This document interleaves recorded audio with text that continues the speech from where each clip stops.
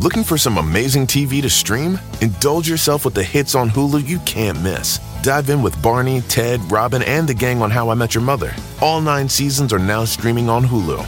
Then you can move to Modern Family, Schitt's Creek, and My Wife and Kids. We're talking every episode and every season of these shows. We're talking huge hits, streaming on Hulu whenever you're in the mood. Now we're talking. Start clean with Clorox, because Clorox delivers a powerful clean every time. Because messes happen. Because... Hey, listen. Remember how you told me to toss those takeout containers before we left for vacation? And you were like, I'm serious. If that leaks over the counter, it'll be a slimy abomination by the time I get back. And I was like, yeah, of course. Don't worry about it. I won't forget. Well... Ooh, yeah, that happens. So start clean with Clorox. Use Clorox products as directed. Rinse after use if in contact with food surface.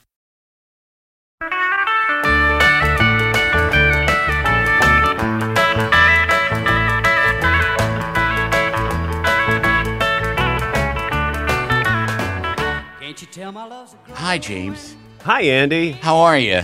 Oh, man, it's wonderful to be here. It's good to be here. Yeah, I have been a fan of yours.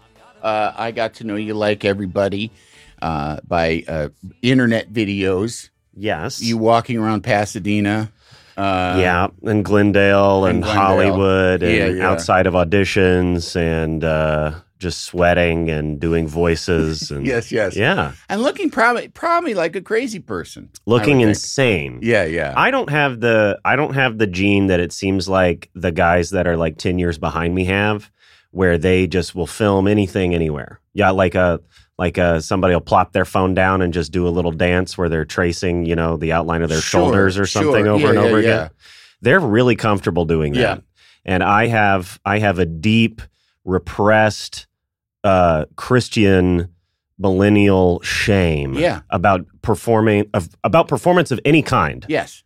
You know what I mean? I know exactly what you mean. Yeah. No, I have a Midwestern. It's not so much Christian. I mean, and we'll touch on because you were raised very religious. I was raised pretty religious. It's not so much Christian thing, but there definitely is. And I mean, and it exists in different places. Like when I worked in New Zealand, they have a thing called tall poppy syndrome, which is that if you, which is and to now say, is that what they call like a ham and cheese sandwich or something like that? No, it's what they tall call poppy means something completely else on the other side of the world. It means people in New Zealand, they're very proud of New Zealanders that make it big on the world stage, but then they immediately set about cutting them down. Like destroying them in some way. And the notion of tall poppies is that you want all your poppies to grow to a uniform height. And if any of them grow higher than the other poppies, you snip their head off. So like the Flight of the Conchords are not allowed back in the country. They'll immediately be deported. I'm sure that within New Zealand there's like, those guys are fucking pricks. Yeah. They have a PM for like a week. And it's like, all right, that's new leader immediately. Yep, get out of here. Feels wrong. Get out of feels here. off. It feels a little off to me. Yeah. Peter Jackson, can't even say he's from there anymore. That guy, the guy that colorizes things, get him out of here. Get him out of here. Out of here. Yeah, have you been down there? Because I've never been. The accent there, it's like someone from Australia that's trying to annoy you. It's a more annoying Australian? Yes. I had a radio ad there for a mattress company, and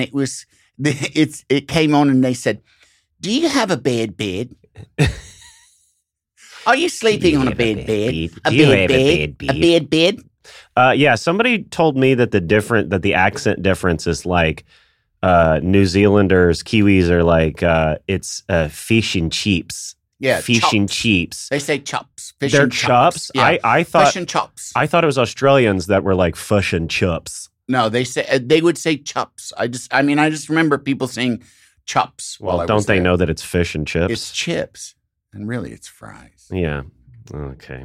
But anyway, we're going all over the place here. Tall poppy syndrome, and you feel that as a Midwesterner? Yes, I feel that same thing. I feel the shame of, we called it, the phrase that comes from my childhood, tooting your own horn. Tooting your own horn. Yeah, that guy, like anybody, which, to do what we do, there's an inherent ego to saying, Everybody in this room, be quiet now. I'm going to stand on this stage, Mm. and I'm the only one talking, and all the lights are pointed at me, and you be quiet and listen, and it's worth your while to listen. You can't. There's an ego to everyone that does that. There's no such thing as a humble performer. No, I mean, I think as a Tennessean, definitely performers like performing and like the sort of the redneck tradition of like, hey, y'all watch this. Like that kind of thing. It's definitely not my southernness that is keeping me from boldly TikToking in front of a bunch of people in some bank lobby. I don't know what it is. I think it's got to be generational. It's got to be generational. It's got to be feeling shut out from major economic swings. You know what I mean? I think it's millennial. It's like, well, I'm never gonna pay off any of these debts. I'm never gonna own a home. Right. So I should just keep my head down and I'm not working for a bank. Yeah, exactly. Yeah. And it's also like where we were when the internet took over our lives. I think the people of my generation, the internet was like something that came out and we immediately like had to learn it. Yeah. And then the our parents, I still have to go look at my dad's phone and be like, just click the button once, you're idiot. in mid-30s, right? Yeah. I'm 34. Yeah, and, I'm 56. So because the internet, I was already on television when I got like my first computer. I was aware of computers, but I never really when I was in college, I had a word processor. Yeah. Like some weird little shitty, dot matrix printer setup. Did you play Myst? Do you remember playing Myst? I did not. Do you know what I'm talking about? I know what you're talking about. It's like a immersive environment game. This is my merch. This is my tote bag that I'm selling on my comedy tour, and it's like a riff on the falling guy from the cover of the Myst PC game. Okay. Box art. And this is me falling face first. And this is a joke if you like Myst. I see. If you don't like Myst, you go, why is that your merch? I don't want it. It looks horrible. Right. You're on tour. That's the other thing we got to talk about. We got to talk about that too. We're on strike. Yeah. You and I are both on strike. We're twice on strike, over. So I can't promote anything. We can't even mention that you're on a television show. Very popular sketch comedy show. We can say, I believe that I'm legally allowed to call it the television show featuring James Austin Johnson. Okay. And others. Right. So I think that's what legally what we're allowed to call it. Industry-wide, what everyone calls it. That's what Bowen has to call it. That's what Devin has to call it. Right. Lauren's been calling it that. Yeah. And hopefully we'll be back soon with James Austin Johnson, the NBC show that features James Austin Johnson and others. Yes. And I've been running that for a long time. And what you have to understand is that James is not the only person who was on that show. There are others. And it's on television. And we do sketch comedy. Yeah. And that, of course, is my famous impression of man behind television show featuring James Austin Johnson and others. Long-time executive producer. Yes. Long-time comedy impresario. Yes. Legally, this is how I'm supposed to talk about this. Canadian. Yeah. Canadian creator. Yes. Yeah, everyone does. It is hilarious how I've never heard anyone say, then Lord said to me, hey, come on out for lunch. They always want to do the voice. Always do him in voice, like. And everyone does the voice of like the first time they met him, like what his vibe was. You know what I mean? Yeah. And I think Dana kicked it off. I think Dana is who kicked it off. Yeah. I think Dana was the first guy was like, I'm going to try to do his voice or something like that. Yeah. I appear on show, and show is on television, and I love to entertain and perform. And show is on television. Yeah. Show is on television. Show is on television, and I performer. By saying, but just saying television's probably pretty risky. I don't think we should even say television. Yeah. All right, let's go back to the drawing board. I am media participant. Right. All right. Good. Me too. And it's too bad that we can't be... I'm a podcast host. That's what I am now. I'm a touring stand-up comedian and podcast attender. Nice. Yeah. Nice. Now let's start at the beginning because you mentioned it. You're from Tennessee. I'm from Nashville, Tennessee. And I mean, just in sort of reading the sort of research that our team did on you. No, just that you were. I mean, we touched on it. You were raised in a fairly religious home. Fairly religious, but fairly conservative. Fairly conservative. Like you mentioned being at a Thanksgiving dinner and saying, "Oh, by the way, everyone, I voted for Obama." And no one else had, and it was an awkward little moment for all of us. Yeah, that was very strange because it's like Obama. It's like I had a Coke the other day, and everybody's like, "We're Pepsi." Yeah, I've never had Coca-Cola. Right. It's Coca-Cola. That was like a very odd moment for me because it's I was like, the guy's a slam dunk. Come on. Right. No, Obama. Obama. Yeah. Yo, Obama. Yeah. So yeah, that was pretty awkward, but I was raised in a conservative and Christian home, but we had Seinfeld. Yeah. We had MASH. Yeah. You know, we also had the Andy Griffith Show. Yeah. And we had church. Yeah. And I don't think I'm still unfamiliar with Hee Haw. Okay. That's a time thing. Because like I had not so much in our family, but I had relatives that it seemed like every time in Springfield, Illinois, that I would go visit, it seemed like there was a Hee Haw channel. I just feel like Hee Haw was constantly on in my relatives' homes. Yeah.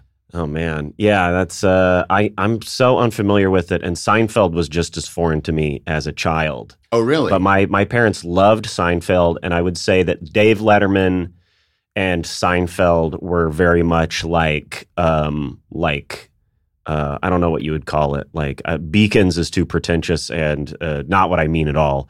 But those were like cool comedy things that were definitely led into my home. I was not raised some like weird like Luddite farmer type thing. Yeah. You know what I mean? Yeah. We participated in society. Yeah. It would just come with the caveat of like, now I love this guy's movies, but I just don't like his politics so much, man. I just don't.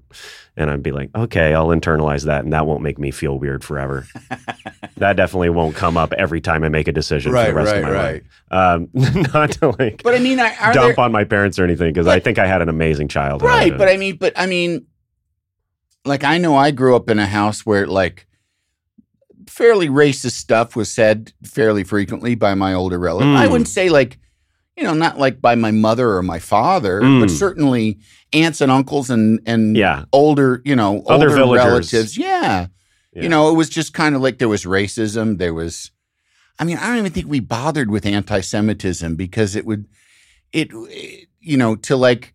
have a problem with Jewish people would be like having a problem with, the lapse of the Arctic region. It's like we never I think the only Jewish person I knew was my pediatrician for like the first 22 years of my life, just because that's the way it was. You would have had to gone to like a gun range or something to experience really adult racist thoughts. You know what I mean? Exactly. You would have had to go. I knew the whispered kind. You heard the whispered kind. Yeah. A fearful sort of Protestant or Catholic zone. Protestant.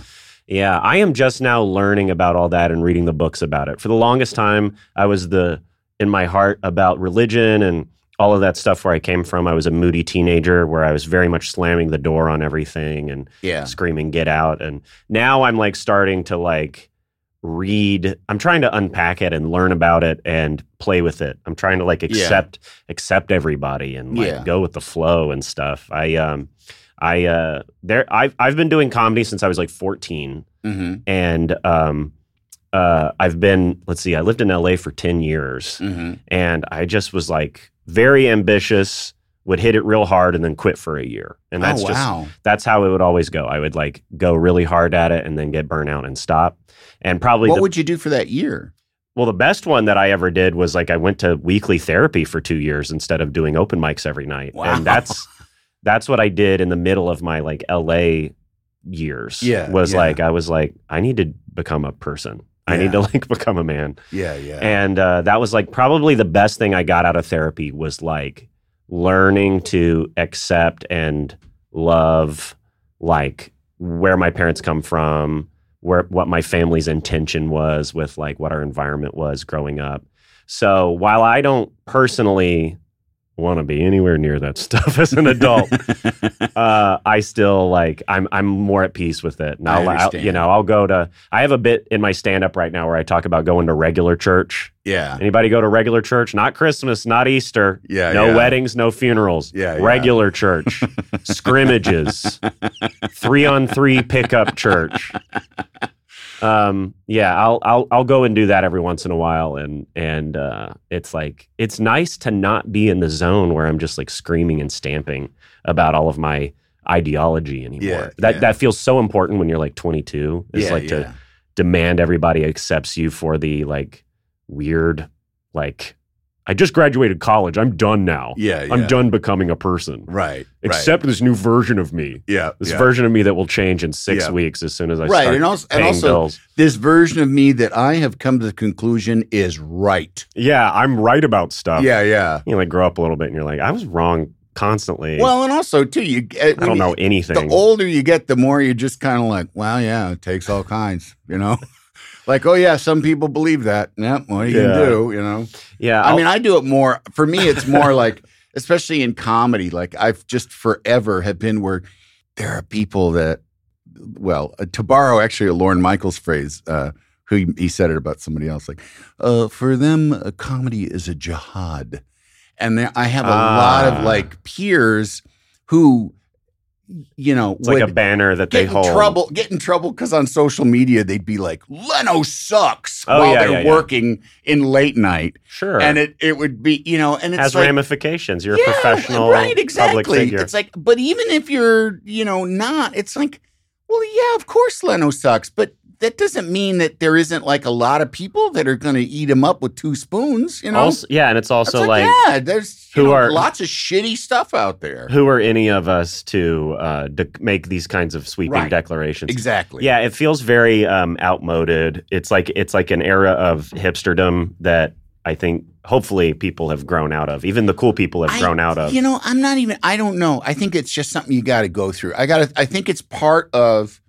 And also because I have older children. I have a 22-year-old, 17-year-old, and then I just got married and we have a 3-year-old. Oh my. So I have a wide range. So I have been thinking a lot about parenting in sort of a meta context of, you know, now I got this new, you know, little one, still gelling human. Yeah.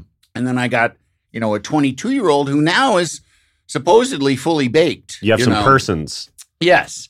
And I do kind of feel like part of the individuation process is a rejection. You know, like the first step in the development of a child's autonomy is to say no. Yeah. That's why little kids love no, because that's like, they're like, hey, I'm not you, mommy, and I'm certainly not you, daddy. I'm me, and I say no. I'm not getting in the car. My boy is 18 months. Yeah. And he loves, I'm like really loving this period before no, where everything is even when it means no. It's just like, how you doing, Homer? Yeah. You want to watch TV? Yeah. We put it on for him, and he's like, he like does this like, I don't want to watch Clifford the Big Red Dog. I want to watch Miss Rachel count to 10. But he can't express any of that. Right. And he hasn't learned no yet. Yeah. He's just saying yes to everything we ask him. Yeah. I'm really enjoying the part. Yeah. It's cute. It gets the more they talk, the better it is. Yeah. Babies are cute and everything, but I don't know what to do with them after 10 minutes or so, you know. Sure. But once they start talking, then it's a lot better. And her latest thing, we don't know where she got it. Was where you say like, come on, it's time for dinner. And she'll be, never. Never. Like Jafar or something like that. I don't know what she obviously got it from a show or something. Yeah, never. Like, put on your shoes. We got to go. Never. That's like. And she says it with all the mustard like she can pour onto it. Like she's rattling a saber. Never. Yeah.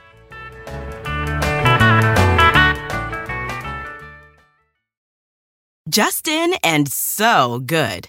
Thousands of summer deals at your Nordstrom Rack store. Save up to 60% on new arrivals from Vince, Rag & Bone, Adidas, Joe's, Marc Jacobs, and more.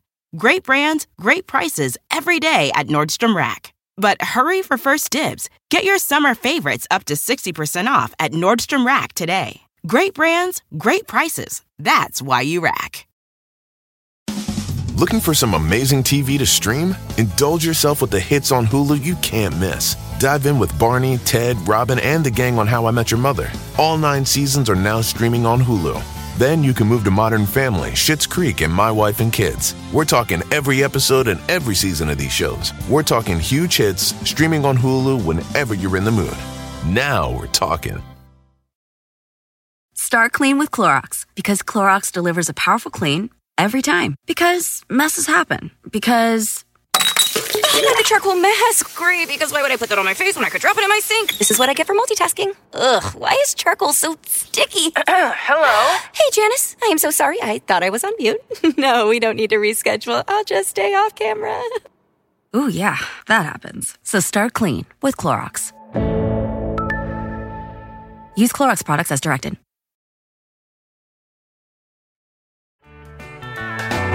Can't you tell my love's a crow? I think there's a point in your life where you have to believe you're right about everything. Yeah. And you have to loudly proclaim that. So I don't think that like today's kids are being less, God damn it, that's fucked up and that's wrong. And Yeah. Right. No, I think it's Sure and is. as an artist, I think there's a period where you have to be convinced Yes. of your own genius. Yes. And it's great also to get like destroyed after that, like for your Tower of Babel to be, you know, struck down. Well, I also like, I think it's very, it speaks well of you and of also your parents that you had the sense to be like, especially having started to do comedy when you were 14, to stop and go like, maybe I should be about something other than just doing comedy. Oh, I've done that so many times. Yeah. It was always like, I mean, I know in high school, that's when I discovered like the literature world. And I thought I needed to not be a comedian. Cause like, I remember going into my first like creative writing classes being like, I'm going to leave high school and go be a Chicago improviser. That was like my loose plan. Yeah. And then I started doing stand-up like my freshman year of high school at like talent shows and wherever a high schooler can do stand-up. Right. Not in bars or clubs. Of course. But like the first like Kitty Hawk style trying to get flying, you know? And the first couple times were so good. I was natural, loose, feeling groovy. Yeah. And I like, it was Nothing to lose. And I think I had good taste and stuff that was guiding me to a good place at that age. Yeah. And then I kind of like, I bombed a few more times. Yeah. I bombed like 10 times in a row. The most horrific bombs of my life. Yeah. Actually, no, I would say that when I bomb now, those are horrific. Yeah. When there's stakes. Well, 14 is when you're really at your most secure. Yeah, exactly. And really ready to, to be hated by large groups of strangers. Oh yeah, it's like the emotional wounds are so deep when you're bombing as a stand-up at 14, 15. I can imagine. Now the bombs that I have as an adult are like a new kind of shame. It's like, well, I'm still getting paid, but I'm like trying to not make eye contact with these other auto dealers at this convention in Maui that I just beefed it last night in front of all their kids and wives. Like it's a completely new professional level of shame. Well, I didn't know you got to hang out with them afterwards. You're on an island together. You were the hired thing, and it's a resort. What, you're going to leave early from the island? Are you supposed to do more than one night in No, a situation? it was- You just do one night, and then you just got to kind of be by the pool in your shame? Yeah, well, it's Hawaii. It's like you're not going to go for one night. Like that would wreck your body to like try to adjust. So that was like one of the worst bombs of my life, was like going and performing in Hawaii for these very sweet people. It was just I don't know if it was me. I don't know if it was everything else about it. It was just it was a tough little private gig, and sometimes it's like as a stand-up, the club environment, and I'm not a club stand-up. I perform at clubs, but I am not a club stand-up. Yeah. I am a media performer on NBC broadcast show style performer. Please don't say NBC. I am a media performer on American television network channel. Yeah. And that's like who I feel like I am at my core, not really a club stand-up. And oh gosh, it's at least at the clubs, you have some control over certain things. Air conditioning, amplification.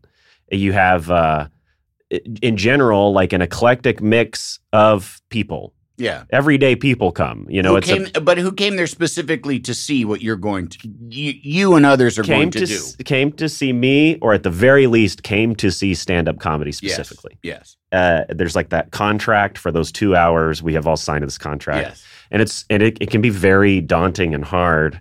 And of course, that's why it takes a professional, and you know, the rewards can be high. It can be really daunting for a private gig where everybody knows each other.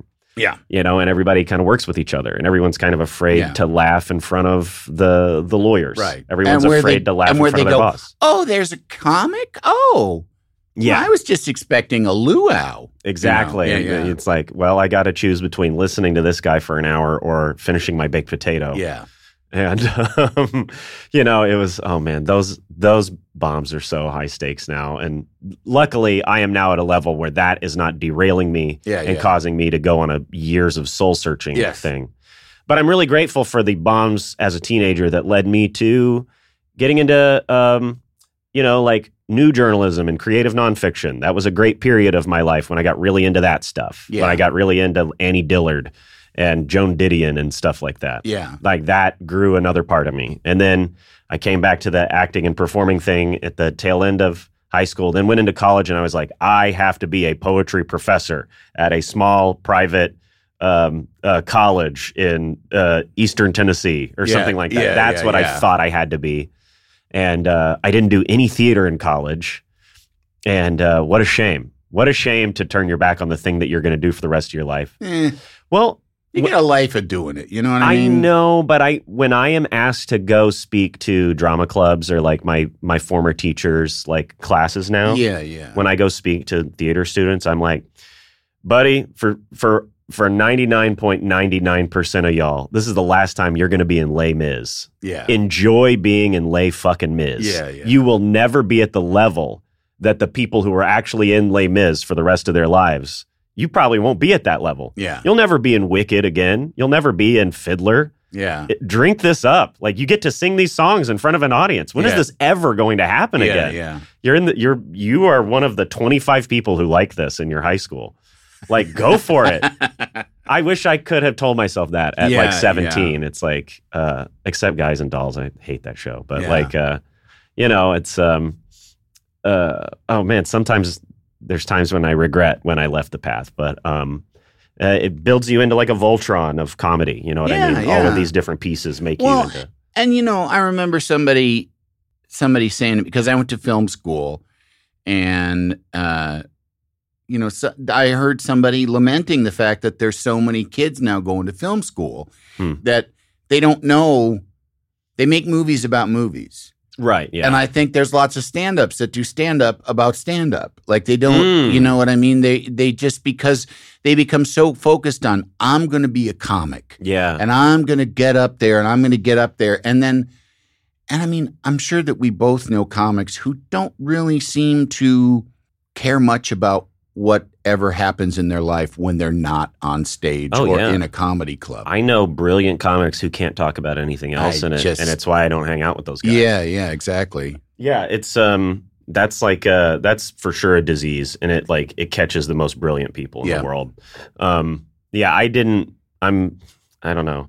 I really felt like I wanted to be a comic type when I was coming up, and I was very concerned about killing with smart comedians and stuff like that, and I didn't care about audiences and everything. And I guess that's good when you're an open micer, but at some point there's some rhyme and reason to those who get lift off. Yeah. And it's because they're kind of like talking about things, I don't know, maybe audiences might like and relate to. Yeah.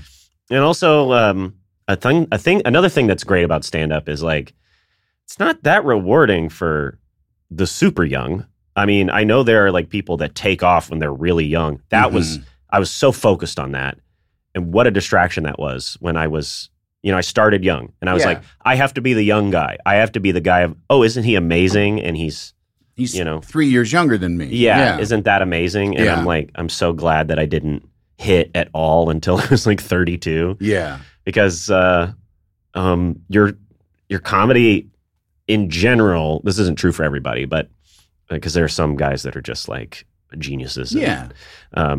And I use guys, to include I everybody. understand. I That's mean, I sort of- didn't really, That's but a thank you that's for a clarifying. folkism that Right. that No, I do the same. I call everybody guys. I don't actually know a single good man. I want to go ahead and say that right now. I don't think I've ever met a good man. Yeah. I don't even. Present company included. Whoa. Yeah. Both of us. Yeah, I'm gonna go punch a mirror after this. I murdered 3 people on the way Well, here. we'll talk about that Yeah. at Lemonade after this. But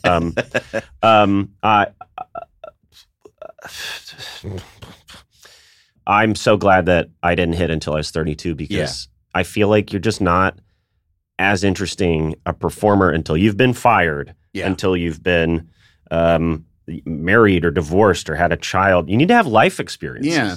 That's incredibly important, is like having life experiences. That's where comedy really comes from. And it's odd that I did want to be in like poetry world for a little bit, because that's another field of art where you're not interesting until you're like 80. Yeah. Yeah. It's the older you get, the better you Right. become at that art form. Yeah. Just because it's like, it's about relaying these experiences. And also just seems like you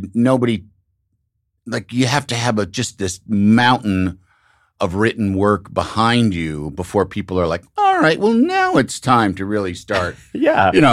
It's like having written a verse of a song as opposed to putting out 30 albums. It's like, although with music though, I sometimes know, being 19 is perfect for music. Sure. Yeah. Because it's like, I'm going to make something epic out of, I dated somebody 6 times and it was weird. Yeah. Yeah. It's like, oh, that works in music. Yeah. Yeah. Or also the fact that you don't understand anything, that's great for music. Or somebody comes up with doot, doot, doot, doot, doot. And it's somehow, and like, oh, doot, doot, doot, doot, doot. That's fantastic. Let's have that be 100 times. And then we'll just Can you sing imagine about your broken heart. And that's the biggest thing in the world. Can you imagine being in the room when Pusha T came up with ba da ba ba ba for McDonald's? Can you imagine being Is that a fly who on came that? up with that? I believe it's Pusha. Wow. It's like, one day I'm going to write a song that Brian Cox mumbles over footage of hash browns steaming. Some food artist comes up and sprays it with the fast food steam. Yeah. I did it. I did it. Or like Seven Nation Army, like that. Oh, man. Jesus Christ. That's, I got to hang out with that guy the other night. Oh, Jack? Yeah, now that I'm a Nashville public figure. Oh, yeah. We're riding the strike out in Nashville. He's very, oh, you are? Yeah. Oh, you didn't stay in Brooklyn or whatever? No, we're the first, like, as soon as I got a little bit of money, I was like, I need to buy a home near my parents or something like that. I'm so afraid of everything going away and everything evaporating. That's the other thing of not hitting until you're in your 30s is like, well, I'm gonna use every extra cent that I have as a cushion for when I inevitably fail. Yes. I don't have any of that piss and vinegar of if I had just like become some superstar when I was like 24. I feel like I would be renting a house in the hills or something. Absolutely. Blowing it on like 9 bedrooms. Right. Or like a car that's like just ridiculously expensive. Oh, man. Like too expensive of a car. You a car guy, Andy?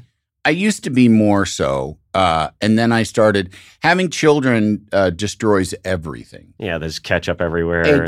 I had a very nice car because that I had on lease and it was coming back from lease.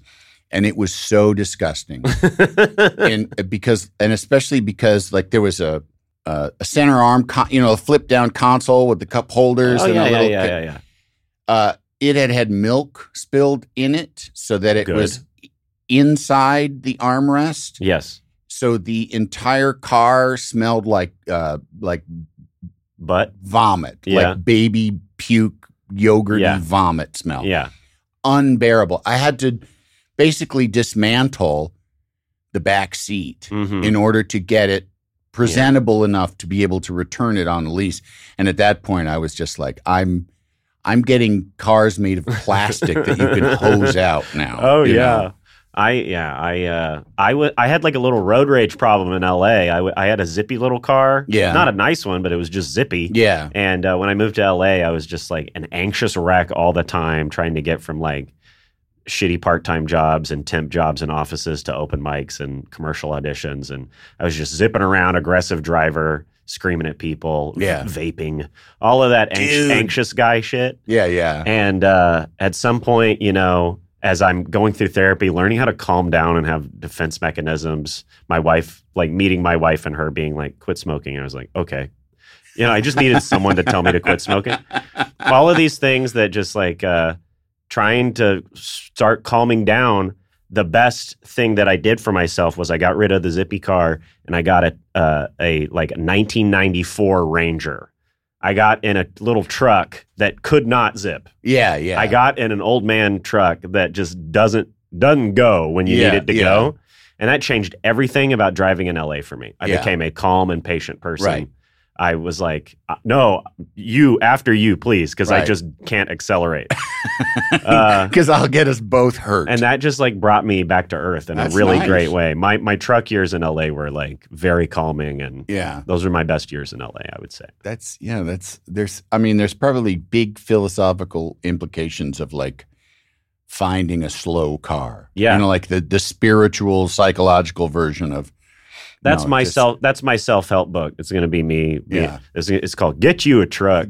Get you a slow truck. Get you a truck. Get you a 4-cylinder truck.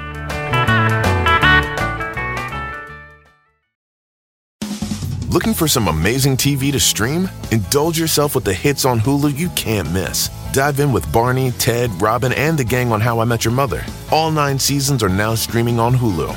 Then you can move to Modern Family, Schitt's Creek, and My Wife and Kids. We're talking every episode and every season of these shows. We're talking huge hits, streaming on Hulu whenever you're in the mood. Now we're talking. Start clean with Clorox, because Clorox delivers a powerful clean every time. Because messes happen. Because I got a charcoal mask. Great, because why would I put that on my face when I could drop it in my sink? This is what I get for multitasking. Ugh, why is charcoal so sticky? Hello? Hey, Janice. I am so sorry. I thought I was on mute. No, we don't need to reschedule. I'll just stay off camera. Ooh, yeah, that happens. So start clean with Clorox. Use Clorox products as directed. Can't you tell my I want to talk about, because I mean, what brought you to everyone's attention is your talent for mimicry. Yes, the impressions. The impressions. Yeah. Was that always a feature growing up? Because impressionists are unique creatures. Yeah. I mean, and it does seem to be a thing you're born with or not. You know? Yeah, it's or something that's nurtured really early, and it just becomes a part of you. It's weird because in my head, I see the full tapestry of my comedy, and I'm like, I'm just a comedian, I'm just a stand-up, and I've acted in things, and I tell one-liners, and it's sometimes it's when I like put out a video of me doing Louis C.K. or something like that, or Trump, or Bobby Flay, or Bob Dylan, or like any of the people that I like to do. And I see just like how much it catches on and how much people love it. Yeah. And I have to go back to the Jerry Seinfeld quote of like, the audience tells you how you are funny. Yeah. It's like, you should listen when the audience tells you something. So I've had a little journey with embracing it. I've had a little journey with like coming to terms with it and embracing it, because I'm like in my head, I'm like, I'm this full comedy buffet. Yeah. And it's like, well, yeah, but if like, the crab legs are just ridiculous on the buffet, that's what people are going for. Yeah. Like, you have to keep refilling the crab legs for people. I think it's a natural thing to when you have a facility, it's a natural thing to a certain personality type. Because I discount everything that I'm good at easily. Yeah. I discount. Yeah. And if I get compliments for it, I'm like, well, okay, great. Yeah. Yeah. That thing that I do, okay, great. Yeah, of course, that's great. Like when, and it's also, I mean, I've always been quick. Yeah, I've always had, like a smart mouth, as they said when I was younger.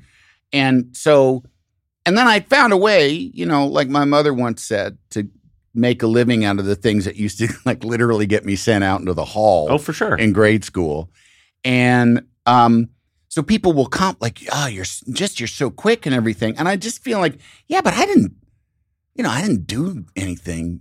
Like, it's not like I went to the gym for that. Yeah, it's comes just there. So it's and... like that. But what about the script I wrote? It's Yeah, okay. it's you know okay. what I mean? It's like, all right, okay. And then you're right. But you do kind of be like, all right, well, I mean, this is what people like. You have to, well, yeah, it's a thing I had to a little bit learn to embrace and come to terms with, because I would trot out a little voice at the end of my set, and I just wanted to be seen as this legitimate stand-up. Yeah. I did not want, gimmick guy. I didn't want to be a gimmick guy, and I remember there was this devastating experience of famous stand-up whose name I will not say, introducing me to someone else as I'm a younger stand-up, and he's showing me around. It was a guy showing me around at L.A. and he was introducing me to this like comic I really loved, and he was like, "This is James. He does voices," and I was just like, "Oh God!" But what about the writing and all the other stuff? And that was like so scary to me, and that sent me into my little hole where I was I can't do voices for 5 years. I can only be regarded for the stuff that I am foolishly saying is the only way to be a legitimate comedian or something like that.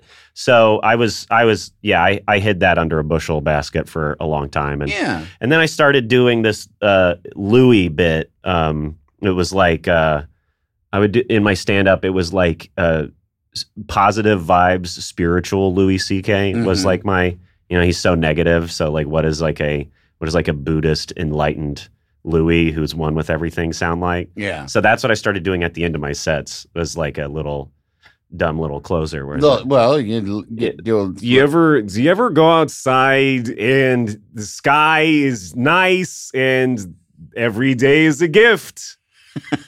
I have 2 daughters. They're amazing.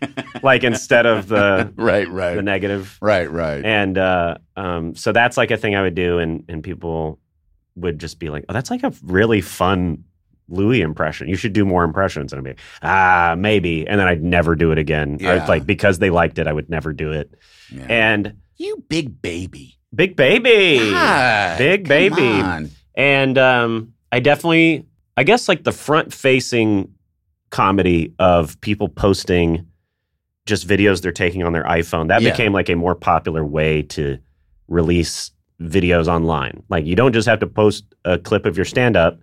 You can just make a video of yourself, and other people were starting to do that. And I started playing. People making careers out of it. I mean, people were like, I mean, you were already working, but there were people who were like, holy shit, look at this hilariously funny person doing, first person selfie comedy. And now they're in it, I know. It's a great thing, obviously, to see what it has become now. It's absolutely, and it's a gatekeeperless kind of area in many ways. And like, gosh, like there's just, it's great to get rid of that like grumpy old man in your head that's like, that's not real comedy. Yeah. Like, did it make people laugh? Well, that's kind of what comedy is. But I started to get a little bit more of a self-belief in that. And I remember trying Trump a little bit in 2017, and the voice was real rocky. It was not there. It was really not there.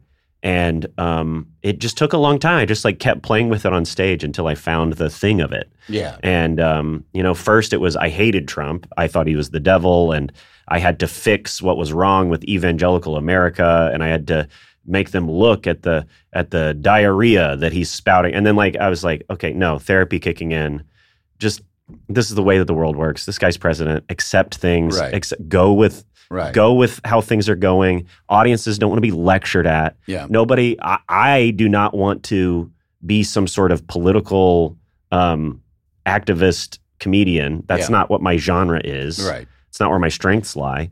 And I started just making the Trump into a sillier and sillier character, and it started sounding more and more like him and less like him in a way that it was becoming a comedy character. Yeah. Like, I said less stuff he says, and I made the voice stronger, and then I made it him saying things that he wouldn't say, but saying them the way that he would say them. Right. You know, like talking about Rory Gilmore or Scooby-Doo. Like Scooby-Doo. The one that really popped. That one really popped. Something about Scooby-Doo. But like, I bet you, because having watched Trump, you know, like I've listened to Howard Stern for years, and Trump used to go on Howard Stern, and he would go on and just basically, they'd talk about other things, but when he would come alive was when it was, hey, let's objectify women right now. Sure. I'll name names, and you just talk about how effable they are. Yeah. And he would, you could just tell, finally, we're talking about the stuff that Donald Trump, my talk wheelhouse. about. Yeah. So, you know, like what I like, and I do think it's subversive, and I do think there's a political end to it, is that this guy, who we know is a vainglorious idiot, talking that in depth about Scooby-Doo, sure, he probably could and would, but he would probably talk about, you know, I'd do Daphne, but not Velma or whatever, you know, that kind of thing. Yeah, I will let it veer into the perverse sometimes. I'll let it get hypersexual, but it's just so much more funny if he's being just hung up on bullshit. Yeah, if he's sexualizing something really stupid. Yeah. Like you know, like I don't even know what it would be. Yeah, like something from Wacky Races, some Hanna-Barbera cartoon or something like that. Yeah, that's what's fun to me, is having Trump in the manner that he would be speaking about the border or AOC or something like that, but instead having him be like, you know, the Bug's Life ants, they've got 4 legs, but in ants they've got 6. So we're going to be looking into Pixar because the ants should really have a lot more legs. They should have a lot more legs than they're having. And under Biden, you won't have ants. You won't have Bug's Life. There won't be any more. No Bolt. You know, having him talk about dumb stuff. Yeah, like mid-level unpopular animation. Yeah, animation that no one cares about at all. Yeah. Yeah, because that's like my favorite thing about watching as much rally footage of his as I have, is like there's 30 seconds that we see on Twitter where everybody's screaming about some sensationalist thing, and then the rest of it is like 6 hours of really boring process that rambling. He doesn't seem to enjoy. They don't really seem to enjoy, and I find that like mesmerizing. Yeah, that reminds me so much of like the Church of the Nazarene conferences that I went to as a kid. Just like there's in every church service, there's going to be like a big emotional pop, like usually towards the end, you know, like or an altar call or like this thing that happens in the worship music part of it. But then there's so much of it that is like, oh, we're just a big group of silent people listening to like a middle-aged guy talk about golf. Right. Like that's what we've been doing for 25 minutes. Yeah. With a parable involved, like the golf about. I think this is going to loop back around to Ephesians eventually, but we've kind of been talking about looking for a lost glove for a while. And yeah, Trump definitely has a lot of that sort of like boring pastor thing to him. Yeah, that I started to find that relatable. And this might come as a huge shock, I think, to people, because I think they forget that I'm a Tennessean and stuff. But when it comes to Trump, I actually don't want him to be president again. And I think he was kind of bad the first time that he did. Okay. And when I tell people that, they're like, huh?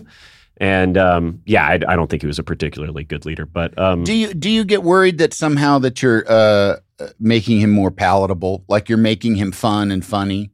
I don't think so. I think I'm like I'm enjoying a little like bonus level, because like your opinion of him is fully baked. Yeah. I haven't met a single person that's like, well, let's see how he does on term 2. Everybody's done thinking about him. It's cemented. Yeah. How you feel about him is cemented. If anything, it's like casually eroding at this point. Yeah. So I really don't care if you like him or don't like him. I think it'd be very silly I personally think it'd be very silly to like be like, he'd be great again. I don't think he would be great again. It's hard to really divorce the idea, your own, like for me, like I cannot get inside the shoes of somebody that goes like, well, I look at that guy and he really seems capable and he really seems like he's on it. I don't really think he really cares about other people. Like, it's not about that. It's about just hearing confirmation of your views. I know, in a forceful way. There's something awesome about that. Somebody getting up. He doesn't necessarily even like really do that. No, anymore. He doesn't really deliver for people. There's so much projection onto him of just like, he figured out the border. No, he didn't. Yes, he did. He's a real answer to like prayer for a lot of people. Yeah. And this is their exciting moment in the democratic process. Like this is where I've come to. And this is not me trying to make him more palatable to anyone. Yeah. I don't think that's even something that can be accomplished. Right. At this point. It's more like, well, this is a comedy character. And the way that I do him, I don't look at it as an impersonation of him. This is a comedy character that I've built. It's an impression, not an impersonation, right? I'm not an impersonator. Right. That's the one that I really take umbrage with, is like, political impersonator James Austin Johnson is here. I'm like, I don't do that. I don't show up at parties and like, take photo booth pictures with people dressed as Kim Jong-un or something like that. Here comes Jimmy Carter. I'm not an Austin Powers at like a kooky Vegas bachelorette party, you know?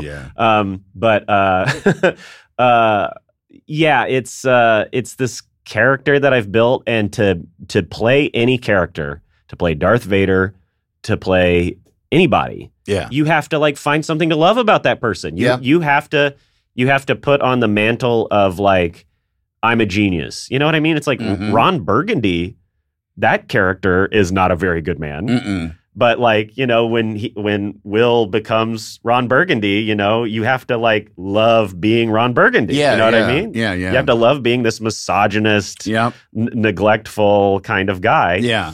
And a high status idiot. A high status idiot. And that's what a lot of comedy's made out of. And so with Trump, I had to like find what is silly and fun about doing this. Yeah. And so it has a lot of me in it. And I think that's part of why I think I have so much fun, and what's connecting with people about it is like, there's a lot of me in there. Yeah. Like when Trump is like talking about, like Lego Batman or something like that, it's usually an opinion that I have about whatever property it is. Sure, of course. People didn't give Last Jedi enough. It took big swings, and we love the little phone calls that they make to each other through the Force. God forbid there's some sexiness in a Star Wars. God forbid it. People said, I hated Last Jedi. What'd you hate? The adult emotions? Get them out of here. Get the hell out of here. We loved it. We love Kylo. We love Rey. We love porgs. We love porgs. It's got to have a little bit of me, and there's got to be something you like about it. Yeah. And with any impression that I do on television show, or in my stand-up, you've got to find something to like about that person. And that puts me in the audience in a weird place sometimes, because it seems like I excel at performing canceled men. Yeah. It seems like I excel at performing sticky personalities for people. You know what I mean?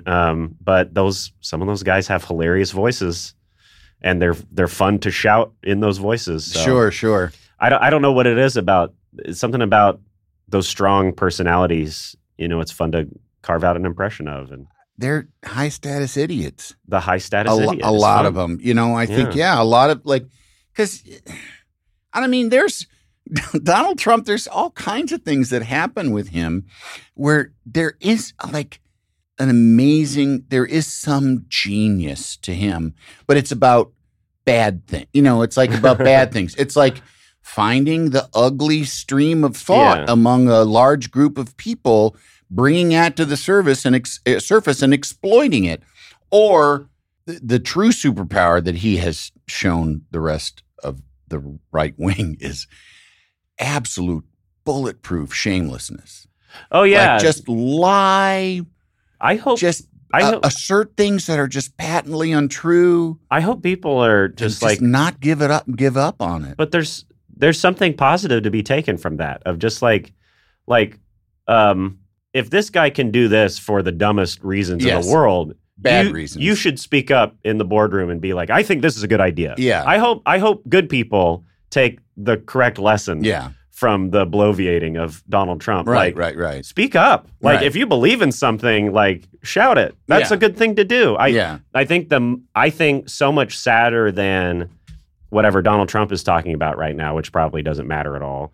I think the sadder thing is watching people like retreat in the opposite direction of like, well, we should draw a contrast by whispering and being scared of everything all the time. And it's like, no, you should, there's a lesson here. Like, be a silly person. Put on a silly hat and shout the correct thing. Yeah. And don't retreat. Yeah. Be shameless about helping good poor things. people. Yeah. You know, like be shameless and be like, just push. Just push. That's the thing. It's just like push and push and push. And eventually you get the Supreme Court that you want, you know?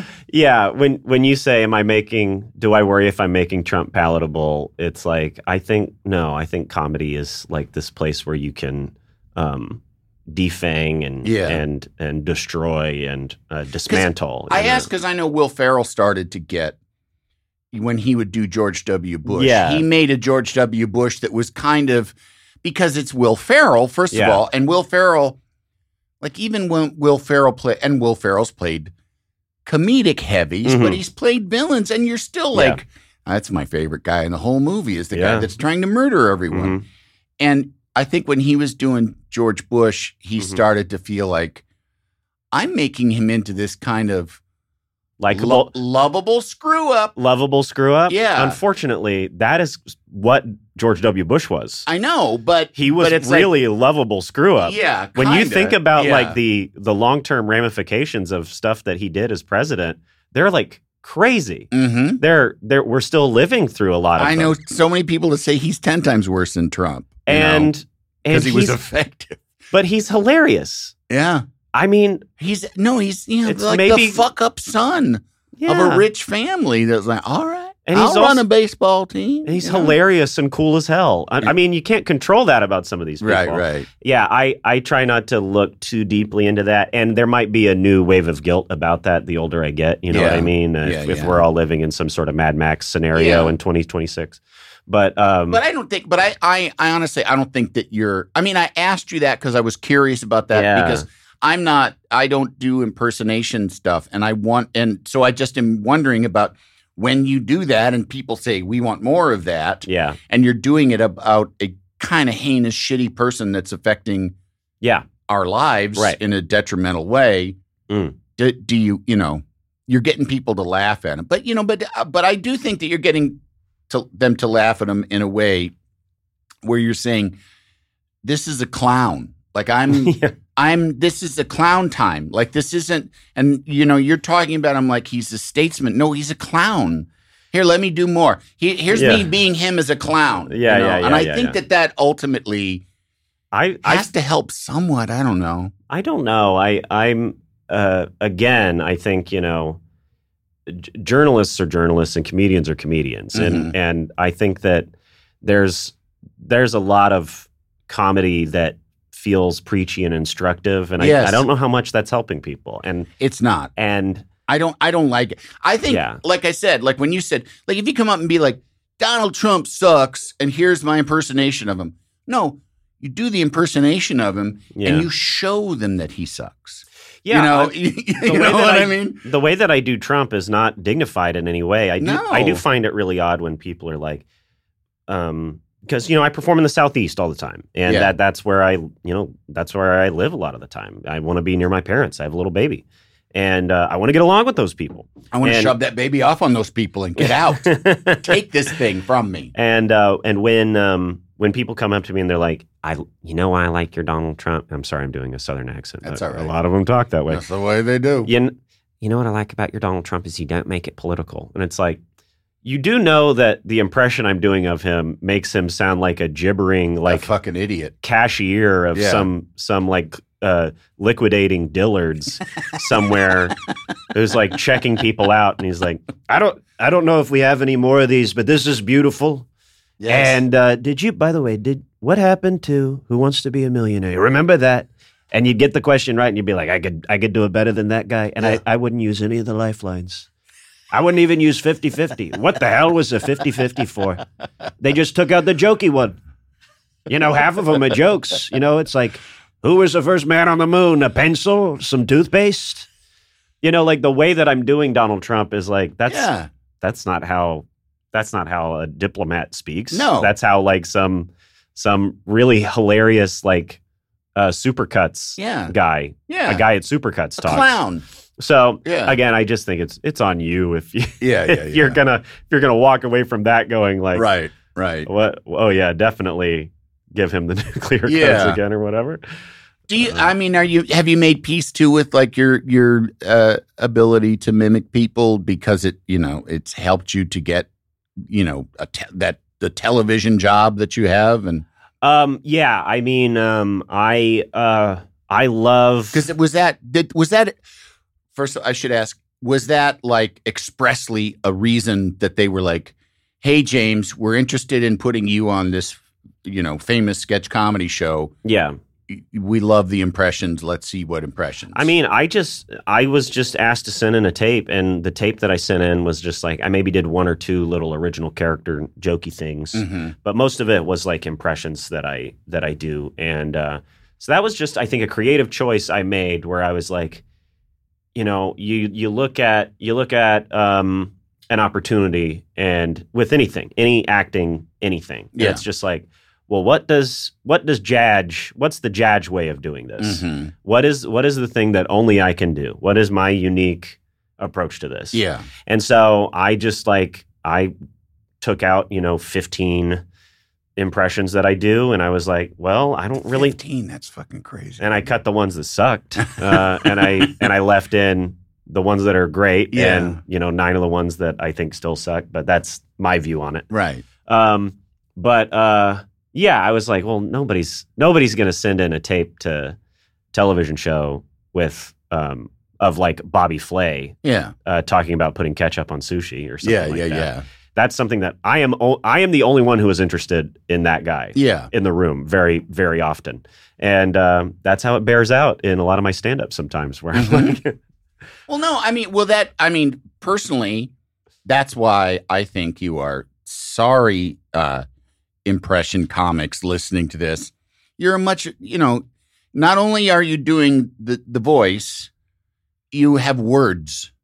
You have interesting, funny words. It's got to have a bit that come out of the voice because there are people like, great, you picked up on that one vocal tick or those 3 vocal ticks about this particular person. And besides, gosh, gee whiz, sounds just like them. You gotta say something. Well, both in sustaining an hour of stand-up for a paying audience and in the job that I have now on TV, like you've got to be a writer. It's like writer first. Yes. And I'm glad that the bombs in stand-up kept leading me back to focusing on writing because the writing part is it's a huge part of it. And to me, it's just fluff. It's just fluff if there's not a bit behind it. It's like, okay, I can do this voice. Why? Yeah. Otherwise you're like just doing a cartwheel. I don't want to do a cartwheel. I want to do a cartwheel in an action sequence with an explosion and I'm dressed as a superhero. Like, I want a reason for the cartwheel. Yeah. And otherwise you're just like making people giggle during a fire drill. Right. You know what I mean? Or you're just like going, look, I'm double jointed. Like I have this facility for this that I was, like, look what I can do. All right, Yeah, and, again, the restrictions that you lament all your life, they're good to have. Like, I was always kind of like timid and afraid of announcing to my family, like, I'm going to do this professionally and this is what I am going to become successful at. That was a scary thing to like insist upon because it's not how things work. Right. You go to college and you learn how to be a poetry professor. You go teach at a private Christian college in rural Tennessee. Like that is a legitimate job for a legitimate man. Right. And so I just had to, I've always felt this need to relentlessly justify everything that I'm doing. I have to show before I announce that I'm quitting my job just to be a stand-up, I've got to make sure that I like have some major achievement behind it. You know what I mean? I need to get JFL in Montreal and say, look, I've got this, I've hit this marker. So now it makes sense for me to quit the finance temping And like I've been legitimized by somebody that knows Yeah. in this particular industry that I'm trying to get into. Yeah. Yeah. And even in my act, it's like if I'm going to do a voice, it needs to be triple justified with there being a stand-up bit that is driving it. I see. Like Like 'cause- Louis C.K. being super positive. Yeah. Yeah. And it also is just like there's this like little thing in me where I'm like I feel cringe and corny if I'm like here's Jeffrey Tambor eating lasagna. Yeah. It's like I have to find some way to seamlessly get into that voice in a way people don't notice that I'm teeing up an impression. Yeah. Yeah. Like that's really important to me stylistically. yeah. And There's art there. That's the artfulness. yeah, because it's not for me. It is not enough to be a stand-up or be an impressionist. I have to be a really unique version of that. Yeah. And so it took me a while to find my way of believing in it and presenting it. And I'm really glad that it worked out the way it did because I do feel I'm doing the Artist's Way now. You know, the Artist's Way, that book. I'm doing that now, and I'm like trying to get rid of my negative self-talk about being an artist and stuff like that. Now I'm trying to celebrate myself about these skills that I have and the craft I've been working on. So That's good. I'm trying to embrace things. The way I look at it is like I do more for people that talk nice to me. So that's like my version of that. It's like decades of saying, you fat, lazy fuck. Like, I didn't really feel like doing much for that guy. Right. Yeah, like, you fat slob. Why don't you fucking stop being so fucking fat and be not fat? And I'm just like, that guy's mean. I don't want to hear him anymore. I'd like him to go away, you know? Be your own best friend. You need to find a way to like be your own best friend. Yeah. You want to hang out with yourself. Exactly. Yeah. Well, you're doing a tour now. Yeah. And is that sort of open-ended now because of striking? I just keep adding dates to it because I don't know what's going on, right? Yeah. So every day you look at a newspaper and they're like, we're settling in until 2025. And I'm like, oh, that blows. Yeah. Like, I'm not settling into God. that at all. I sure hope I return to television. I'm terrified, but you know. So I just keep adding dates because this is my current project. Is just being as good a stand-up as I possibly can be, meeting fans and building. There's going to be a point where I'm not on TV as much. Everybody has the ebbs and flows of their career, and stand-up will always be a big part of my life. Yeah. And I just want to be as good at it as possible. And I like to do it. It's this it's this thing that I can punch in and be a comedian on my own terms. That's like really great. Yeah. And so I'm touring my little butt off right now so that we can. Are you doing is it an hour that you do or? Sometimes I do more. Yeah. It's so weird. And is it the same? Or are you kind of having fun and doing a mixed bag of whatever you feel like? There's a lot of riffing and there's a lot of like playing around. A lot of riffing. There's a lot of riffing. Riffing a lot. Todd Barry. Todd Barry. We love Todd Barry. There's definitely Trump and Biden stuff in it. And some other like little impressions sometimes.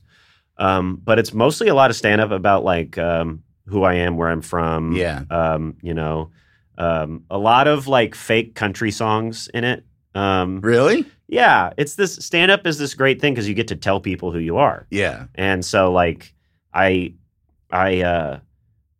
before I was being offered headliner spots and stuff, that was a neat little side effect of getting on TV was like, now I have people paying to come see me, which is amazing. I've always wanted that. Yeah. I've always been the guy that was 15 minutes before a much more famous person. Sure.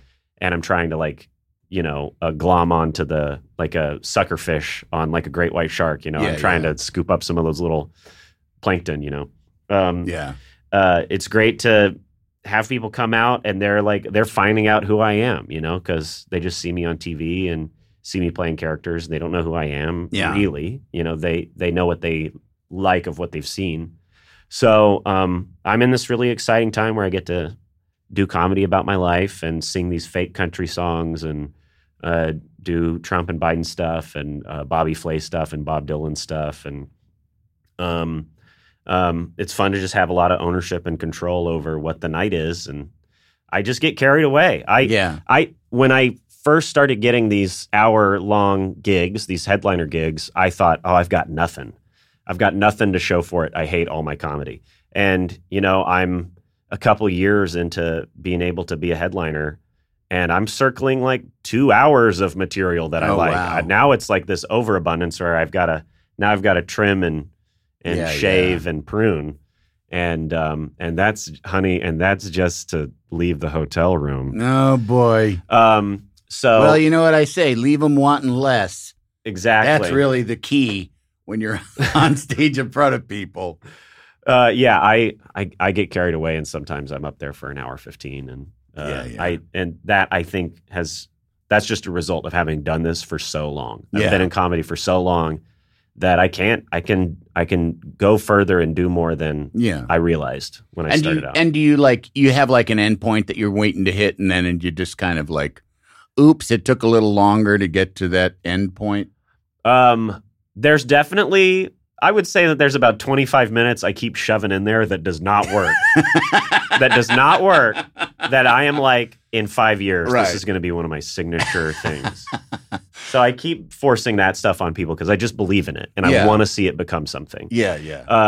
But when I get done with that stuff, I'm like, all right, let's get back to the stuff people like. Yeah. And then, I'm at the end of the night, I'm always picking from about, 4 or 5 different things that could be the closer. Mm-hmm.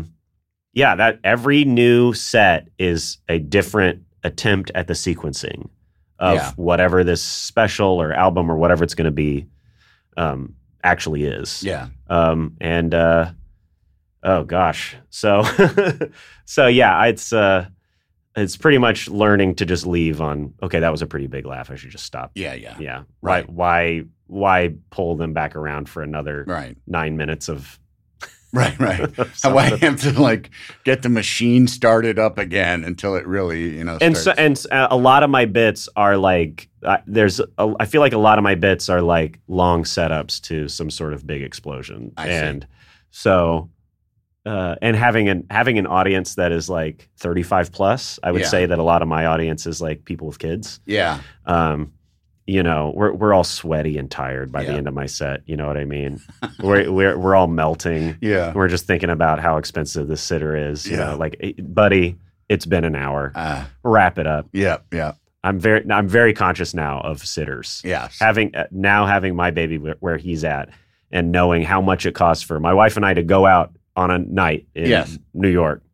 I feel that for people. Also, I just feel too the like the initial kind of 50-50ishness about even showing up in the first place.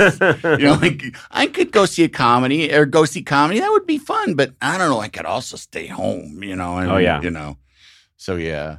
Are you somebody that has goals? Like, do you have like set goals now that things are, like you said, it took a little while to get the train moving, but now that the train's moving, do you have definite stations you want to? I super have goals. Yeah. I am very much like a guy who sets some impossible watermark for himself and then tries to get as close to it as possible. Mm-hmm.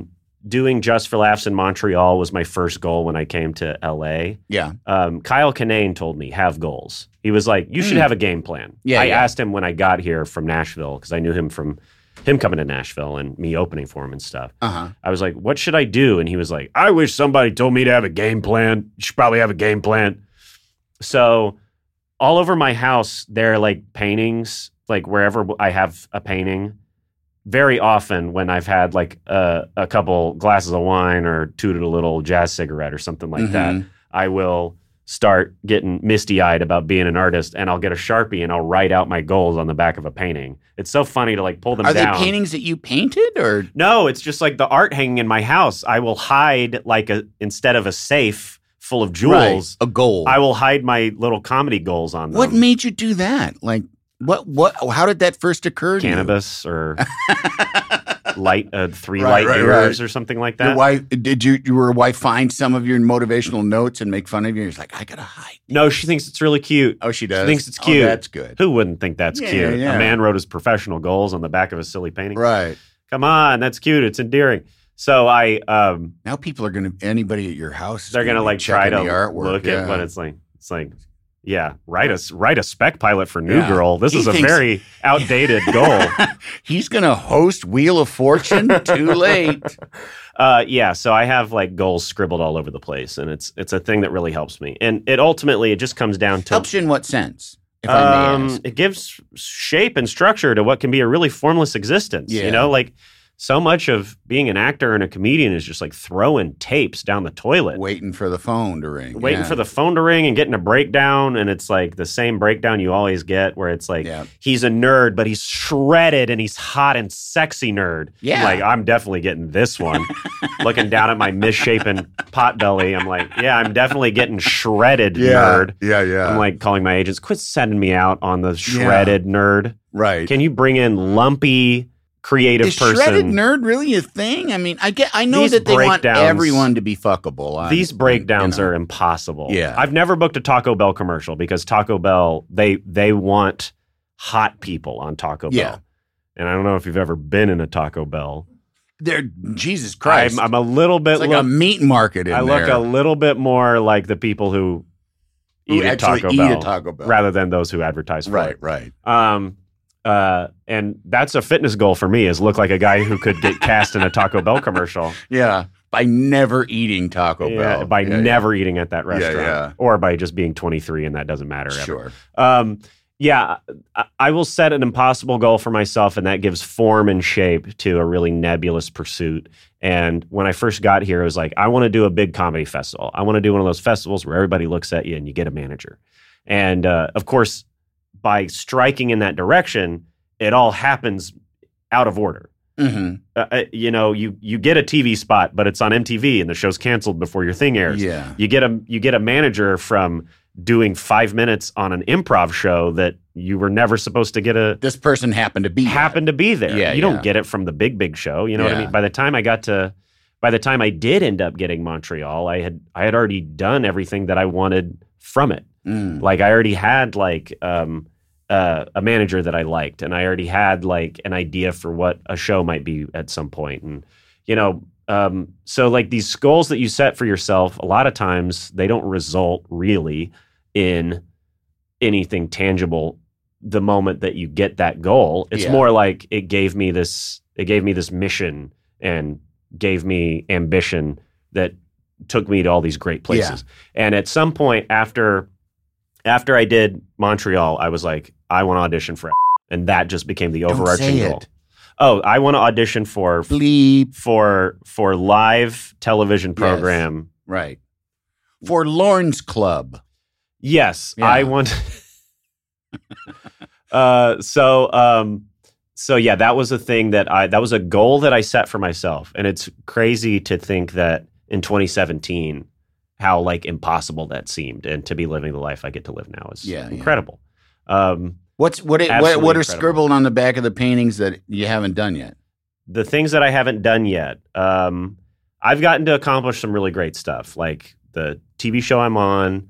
One time I wrote down work with a real director, and like 2 years later I had like 3 lines in a Coen Brothers movie. It was like just setting the goal does a lot for your brain's health. I feel like it's good to set a goal, and not that it immediately results in anything. It's just sometimes you might surprise yourself. Yeah, no. I don't do that much, and I like the sound of it. You know what I mean? Yeah. It's fun. I'm more sort of like, I don't know, I'll wait around and see what happens. Let's see what happens. Yeah. The things that are left are like, I think it would be really fun one day to be like the kind of person that like directs family movies or something like that. I think it would be really fun to be like Robert Rodriguez or something like that. Yeah. That seems really fun to me. So that's the new goal that I have no time limit on. It's like one of these days I'm going to get the chance to make some sort of like silly effects driven like action movie for 12-year-olds. Yeah. Because that seems like a fun genre to work in. Yeah. Something where it's like there's stunts and ultimately it's low stakes. You know what I mean? It's like that would be really fun. It would be really fun to to be one of those guys. So that's the new impossible goal I've set for myself. But I like the urge that it's experiential.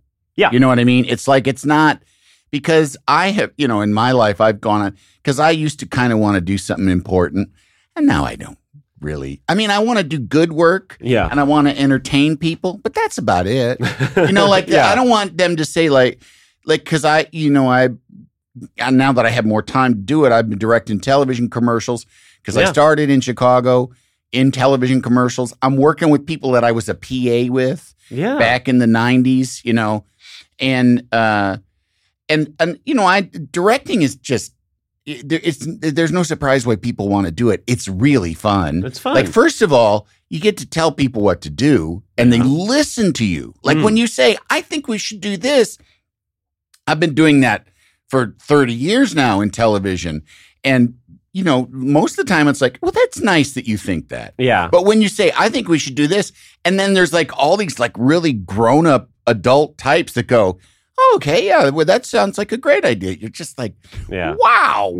It's like, like your rich parents paid for you to have friends that, will say like, yes, let's go to the zoo today. But I do think, like I used to want to do important stuff. Now I just want to do stuff that would be fun. Like if I just direct commercials, that's okay. I like it. It's fun. I like the people that I work with. I've come to the conclusion I really like being on sets, and I like figuring out comedy problems. Yeah, comedy problems. So that's, it's like I don't need to make any big messages anymore. I just want to have fun and make entertainment, so. But do you think you would have gotten to that place if you didn't at some point go, I need to be the greatest filmmaker of all time? That was probably a good little goalpost to throw down at the end of the field.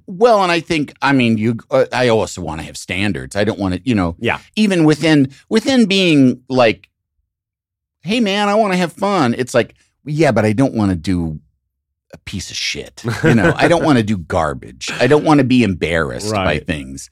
I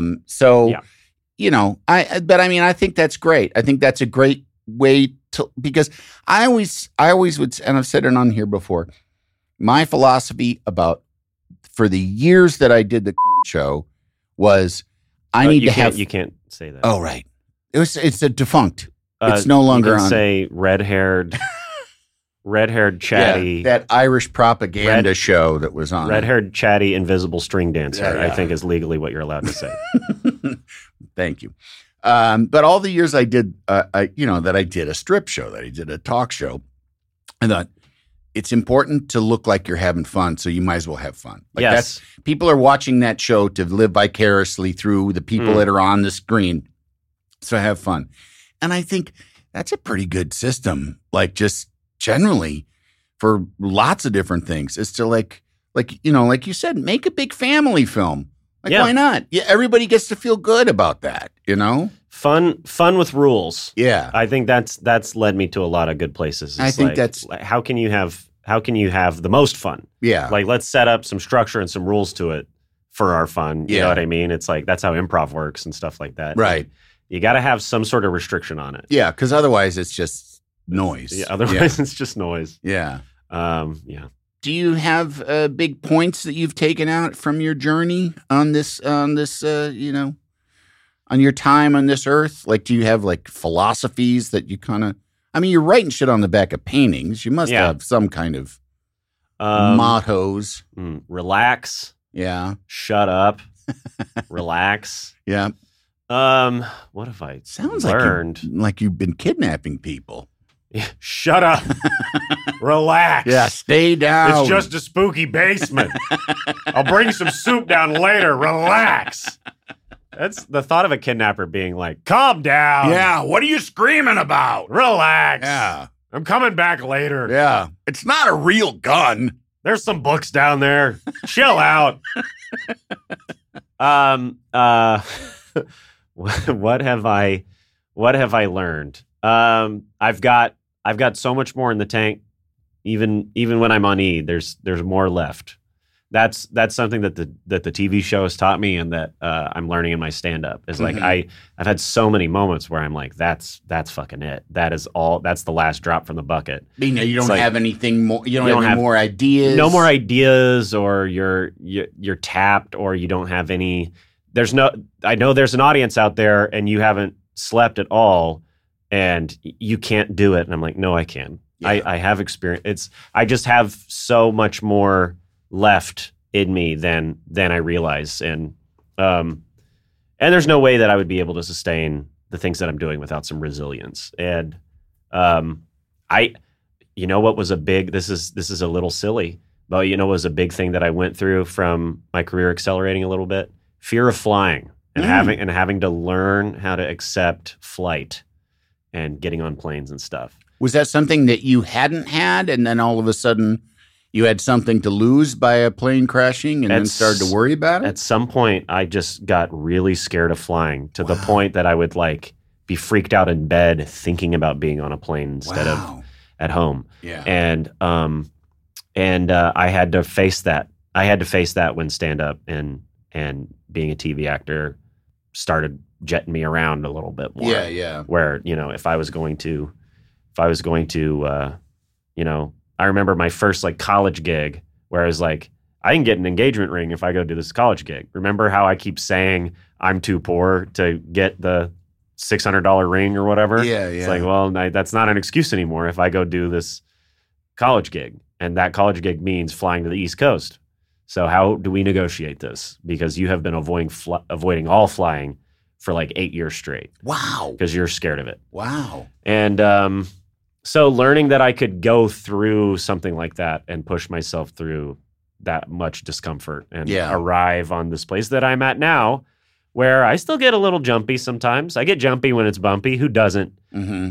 Everybody does. I don't. You love I don't. Losing altitude. I think this is one of the silver linings of low-grade depression, lifelong low-grade depression, is I don't feel any real particular stake in just existing. Yeah. So there's bumpiness on the plane. I think, my anxiety does nothing in terms of holding up the plane. Yeah, sure. So I'm powerless. And B, this shit happens all the time. And, if we really start to drop, then I'll start to get worried. But for right now, I'm going to be okay. Oh, yeah. It's, learning that it's just, I'm uncomfortable. It's funny when you say that, because there was a point early on in me getting on TV where all of the stressors that I had had in my life, money, relationships, career, the big, the Cerberus of my life, they were all kind of taken care of. I was like a newlywed, very much in love, very happy. I was on television. I was making money. And I think I started to have these crazy mortality. I just thought about great, things are going great, but in 5 minutes, I'm going to be dead. Seemingly 5 minutes. Or what does any of this matter anyway when we're all just going to be dead? Yeah. And I think it was just my brain still being the anxiety factory that it always was, but the chutes that the anxiety went down had been stopped up. And so it was just, the anxiety was still being produced, but it was just looking for a place to land. Yeah. And, I'm going to die is the first place for anxiety of any of us big-brained apes. Yeah. We're that's the real fucking shitty part about being us is we know we're going to die. Yeah. So I think, and it took a while, to where the depression went over, and I realized 50-50. Live, die, whatever, Yeah, you just gotta have good defenses and good coping skills. And, it was talk therapy that got me to that place. And so I can talk myself through difficult situations. People ask me a lot if I get nervous being on the show, and I'm like, that's where I'm not nervous. Yeah. That's the fun thing. Yeah. That's the fun thing. Right. Being silly for people in a big way. Right. In the way that I've always wanted to do it. With cue cards. That's the fun part. Yeah. With cue cards too. You know what you're going to say. Yeah. my nerves and anxiety and stuff is like when I'm sitting on a couch thinking about some stuff that doesn't matter. That's where all the anxiety comes from.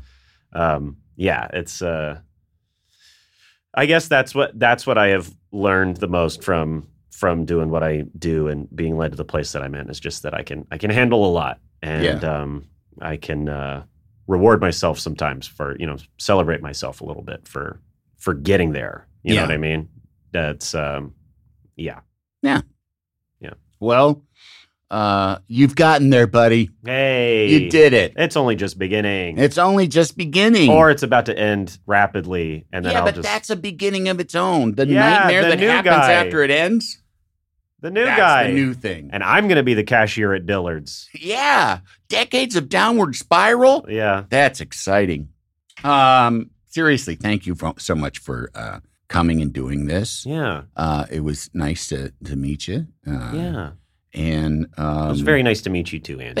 Thank you. Yeah. And is there a website, people? It's the Age of Jaj or Jaj. Is that what you're saying? The Age of Jaj is the tour that I'm on right now. Is the Age of Jaj, Age of Jaj. You can go to jamesaustinjohnson.com for more information about that. All right. You can follow me on, I guess, the good one, and don't follow me on the bad one. I don't know. I don't know what the rules are. They're all bad, man. They're all bad. Yeah. I'm Shrimp, Jaj, Shrimp Jaj on the socials. And you can find tickets for my shows on jamesaustinjohnson.com. All right. Yeah. Well, thanks again for being here. It was great to meet you and get to hang. This was lovely. It was. And thank all of you out there for listening. And I'll be back next week to not plug things for those bastards. The Three Questions with Andy Richter is a Team Coco production. It is produced by Sean Doherty and engineered by Rich Garcia. Additional engineering support by Eduardo Perez and Joanna Samuel. Executive produced by Nick Liao, Adam Sachs, and Jeff Ross. Talent booking by Paula Davis, Gina Batista, with assistance from Maddie Ogden. Research by Alyssa Grawl.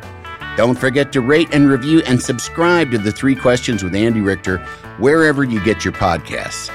And do you have a favorite question you always like to ask people? Let us know in the review section. Can't you tell my love's a-growing? Can't you feel it, ain't it showing? Oh, you must be a-knowing I've got a big, big love. This has been a Team Coco production.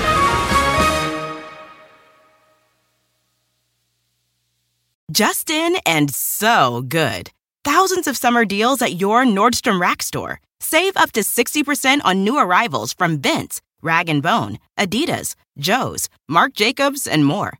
Great brands, great prices every day at Nordstrom Rack. But hurry for first dibs. Get your summer favorites up to 60% off at Nordstrom Rack today. Great brands, great prices. That's why you rack. Start clean with Clorox, because Clorox delivers a powerful clean every time. Because messes happen. Because I got the charcoal mask. Great, because why would I put that on my face when I could drop it in my sink? This is what I get for multitasking. Ugh, why is charcoal so sticky? Hello? Hey, Janice. I am so sorry. I thought I was on mute. No, we don't need to reschedule. I'll just stay off camera. Ooh, yeah, that happens. So start clean with Clorox. Use Clorox products as directed.